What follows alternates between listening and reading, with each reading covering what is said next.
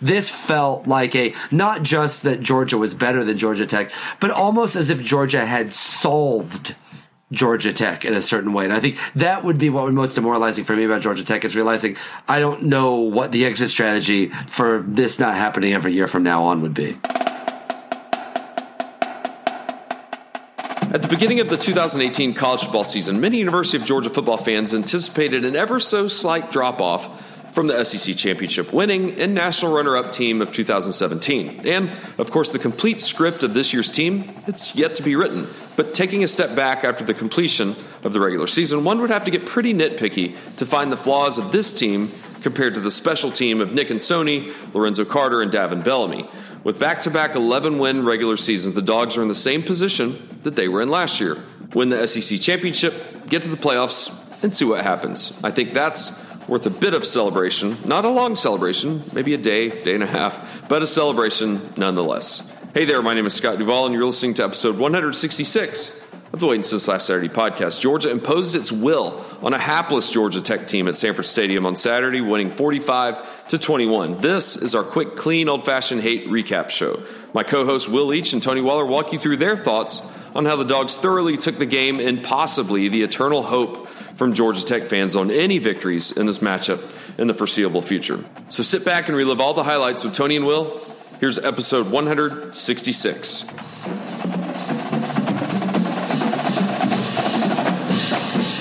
45-21. We apologize for a little bit of the feedback on this episode. We don't have Scott. I'm sure he'll clean up and make it sound wonderful and make both Tony and I sound melodious. Scott is not here. It's just me and Tony. 45-21. Georgia wins. We'll talk about our post-game show after we talk about the game. I don't know if this game tells me anything about how Georgia's going to play against Alabama, but I feel like I don't have to worry about Georgia Tech again for a very, very long time. Well, I think the numbers you need to keep in mind were the total yardage at the end of the first half, 343-66. Georgia outrushed them in the first half by more yards than they rushed in the game. And, for whatever finger crossed and squinting, however you want to say it, Tech fans were looking at this thinking there was a path to victory for Georgia Tech. And frankly, we were worried about that path also. Quickly dissolved into fits of delusion, I guess the right way of looking at it, when you look up after, 4 minutes into the game, 2 drives essentially for Georgia, well, I guess a little more than 4 minutes, and we were up 14-0. And, the kick return made it interesting for that 3 minutes, but that was it. When you thoroughly dominate your in-state opponent and essentially beat them with their own game, I understand why people don't like playing Georgia Tech. I remain in the camp that whenever you take away hope from Georgia Tech, an angel gets his wings. I am okay with playing Georgia Tech every year if it's going to be like this. This is you've heard all of these stories about how because of the loss 2 years ago, which was, I think, maybe Vanderbilt. Maybe the Vanderbilt loss is the worst loss of the Kirby Smart era, but I think Georgia Tech is right there, the one from 2 years ago. And it felt like after that game, Kirby Smart and the coaching staff clearly said, okay, that is not happening ever again. And there's all the stories about how they always do a little bit, they do a little bit of studying the triple option every single practice out all season. And you saw it. Like, there was nothing for them to do. It was definitive pretty much across the board. I know that Georgia Tech didn't complete a pass until the third quarter. And then the fourth quarter had its own kind of junk to it. But this was in every possible way. If you were to watch this game, watch the first 3 quarters of this game, you'd have thought I was going to say Nichols, but you would think they were playing Murray State or Austin Peay. Or the Citadel, nay. It felt like Georgia Tech had no business being on the same field as Georgia. It's worth noting, this is a 7-win Georgia Tech team. This is not a terrible Georgia Tech team. This is one of the better teams they've had in a while, and it just felt like Georgia had an answer for them at every single point. Well, it's clear that coaching-wise, talent-wise, scheme-wise, all the wises, Georgia is better than Georgia Tech is. And I don't say that now as a now statement. I mean across the board and definitively so. I'm perfectly fine if they give Paul Johnson a lifetime contract because, when you can do this to a team that came in with some hope that they were going to somehow shock the world. And frankly, I'm not afraid to admit that those demons bothered me even until yesterday morning, just because, well, the 2018 football season has been bereft of shocking games, right? It's been total chalk, or nearly total chalk across the board. And, this had the potential of being one of those games where it just throws everything into chaos.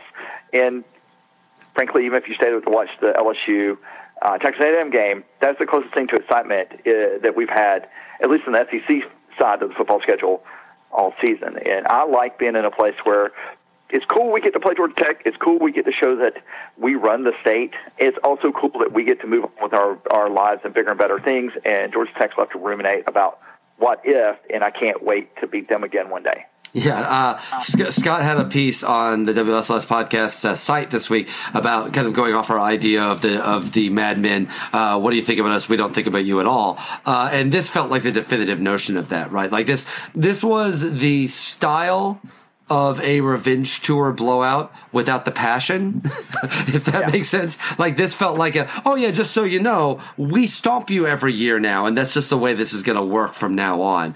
It would be hard for me if you put yourself in the mindset of a Georgia Tech football fan, to think that wait, this is I don't know how you can watch this game, because this is what Georgia Tech does, right? Like, this is one of their above average teams, not one of their absolute best teams, but one of their better ones. To see this and realize, why would I want to go through this every Thanksgiving weekend into perpetuity? Because this felt like not just that Georgia was better than Georgia Tech, but almost as if Georgia had solved Georgia Tech in a certain way. And I think that would be what would most demoralizing for me about Georgia Tech, is realizing I don't know what the exit strategy for this not happening every year from now on would be.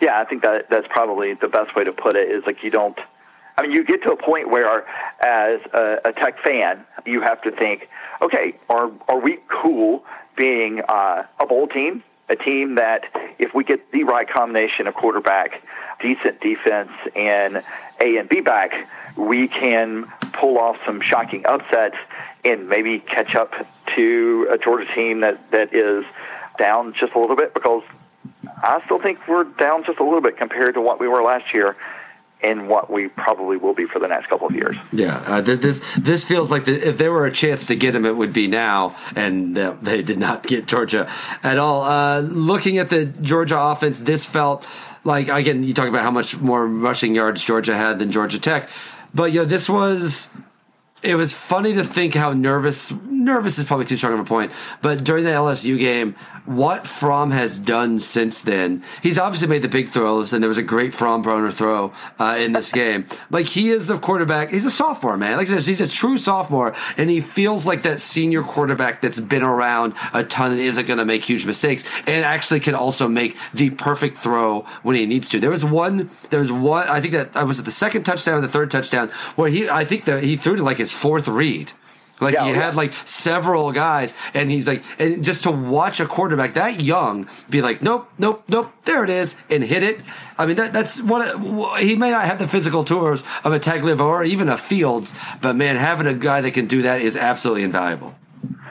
I think whatever it was we saw in the LSU game was a cascading series of, I guess pressure points that Fields felt like he had to do something outside of what his normal game is. And I'm not about to call him a game manager, because he is obviously far more than that. We've seen that with his arm strength time and again, his decision-making time and again.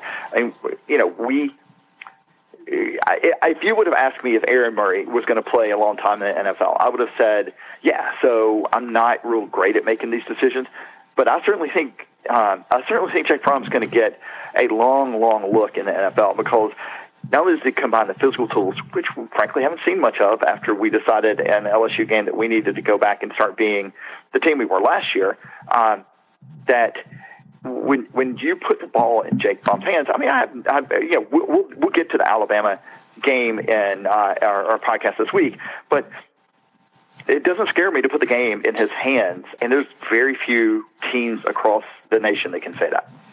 Yeah, and it was, there were so many kind of across the board comfortable little moments in this, that it was nice to have Oh, we could leave at halftime if you wanted to. Well, we didn't. We had a great time. It was also, it was cold, but not too cold. I thought it was a comfortable cold.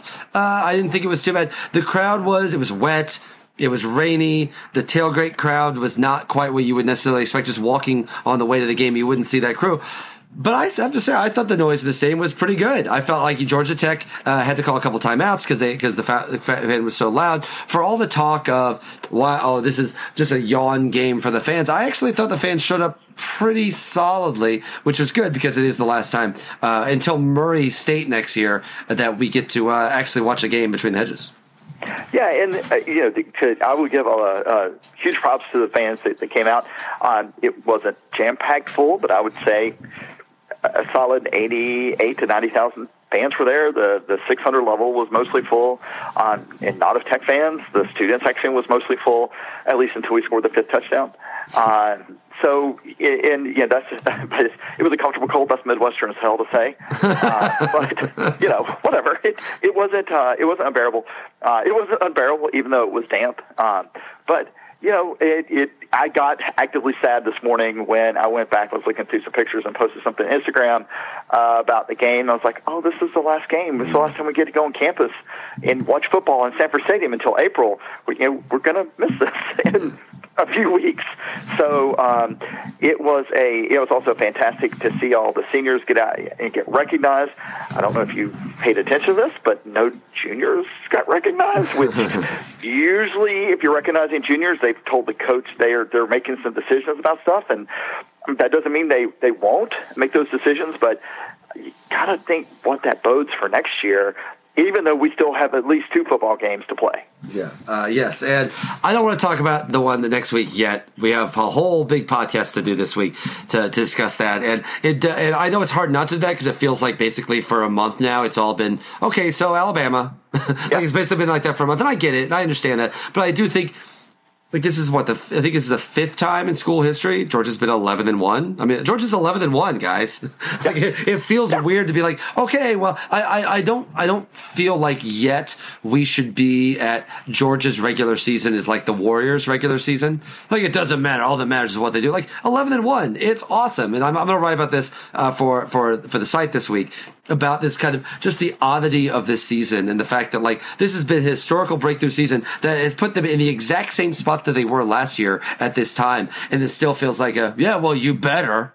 and I want there to be there should be some legitimate excitement. And I thought last year's Georgia Tech game was fun. This felt like a good arm stretch, kick back, and just kind of enjoy stopping these guys. This has been an awesome season, and I feel like we'll talk about this in the preview podcast. But I hope people can appreciate that a little bit. Yeah, and I think you're missing out if you, no matter what happens next Saturday, if you don't sit back and enjoy kind of the quality of the football we've seen. If you've been a Georgia fan essentially since the start of the Richt era, we've seen some pretty good football teams. We've seen until Kirby, until the end of 2016, we saw some okay football teams. We saw at least one team that was underachieved in a very bad way and turned out the one losing season Richt had. We saw maybe one great football team under Richt. Well, for the past 2 football seasons, we've seen 2 great football teams play between the hedges. We're undefeated since that last Tech loss, and 2 years ago at home, we're undefeated at home. 23-3 or something like that over that span. Did I do the math right there? I had to, sure. Right? Yeah, sure. So sure. Well, let's go with that. Look, if you can't sit back and appreciate exactly how fun this is, regardless of what happens next week, and regardless of how the season has felt, call your Southern Cal buddies and ask them how they feel today, or any number of programs. We get suckered into, because we live to the close proximity of the monster to the west, thinking that this is something that could be sustainable for 10 plus years, and it might be. We don't know that yet, and we won't know that until the history is written. But we got to sit back and enjoy this because it's really rare. And the cool part about it to me is, because of the monster to the west, we get to kind of fly under the radar, and it's not like this big thing, capital T thing. We just get to be fans of a really good football team, and this is fun. Speaking of things that are fun, transitions, segues, How about that party? We had a party after the game. I really appreciate everyone coming out. Will, you kept saying, look, if we had something, probably more people would come. And I was like, yeah, I think some people will come. I was expecting that turnout. And we had people from Chicago and Charlotte and Harrisburg, Pennsylvania, and just, people I've known for 25 or 15 plus years, former students. And I was just really happily surprised everybody came. It was a great scene. I just really appreciate everyone taking the time. It does mean the world to me, and I've expressed this sentiment before. To me, this is just me and a couple of buddies having a couple of drinks and talking football. I'm glad other people enjoy it too. It was really fun. And, I said we had a thing a couple of years ago, and I think it was because it was after the loss, and it was a long day. And again, we have a lot more listeners now than we did 2 years ago. It was not really well populated last time. It was well populated this time. Like, this was really great. I got to meet so many people and such a good time. I don't know if anyone had more fun than my son, who just got to sit with the Georgia program, Subway sandwiches, and the Iron Bowl in front of him. He was just, and every once in a while, someone would come and check on me, be like, I'm fine. I'm watching the game. Leave me alone. And game's on, y'all. Yeah, so it was a great time. I really had. I will talk about this in the preview show a little bit, but I really just kind of the day after really just wanted to thank everyone for coming out because it was really an awesome time. I really did not. I know I should be surprised. I should be a little surprised with this because the three of us are such dicks. But like everyone was so nice. Everyone was so nice. Everyone was so friendly, and it was just cool to meet everybody. I really had a great time. So thank everyone for coming out. I can see this being every 2-year thing, right? Like every year after the Georgia Tech game in Athens. Probably won't do it in Atlanta, but every year in Athens, I like the idea because I thought it was really fun, and I was really glad everybody came out. Yeah, and I really appreciate Scott, all the work he does on the back end to make us the anti-filter he puts yes. all this through. Just kind of wipe that up. So thanks, Scott. Anti-dick filter. That feels like a segment of a dating app or something. Really? Anyway, so okay. Well, otherwise we will be back for the big preview show because now all of that precursor stuff is out of the way. It is in fact now Alabama week, and we have a lot to dig into there. Otherwise, 11-1, very fun time. Tony, go Dogs. Go Dogs. And thanks so much for listening. And I'd also like to thank each and every one of you who joined the three of us yesterday at the Wade & Sons Live Saturday podcast meetup in downtown Athens after the game. I really enjoyed meeting each and every one of you, and especially hearing how you discovered our show and the stories about what it means to you and how it fits in your podcast listening schedule. One guy told me he listens to us in the shower, and you know what? That's awesome. I listen to podcasts in the shower. I'd never thought of that. But, it's that type of story and interaction with fans that really was truly humbling.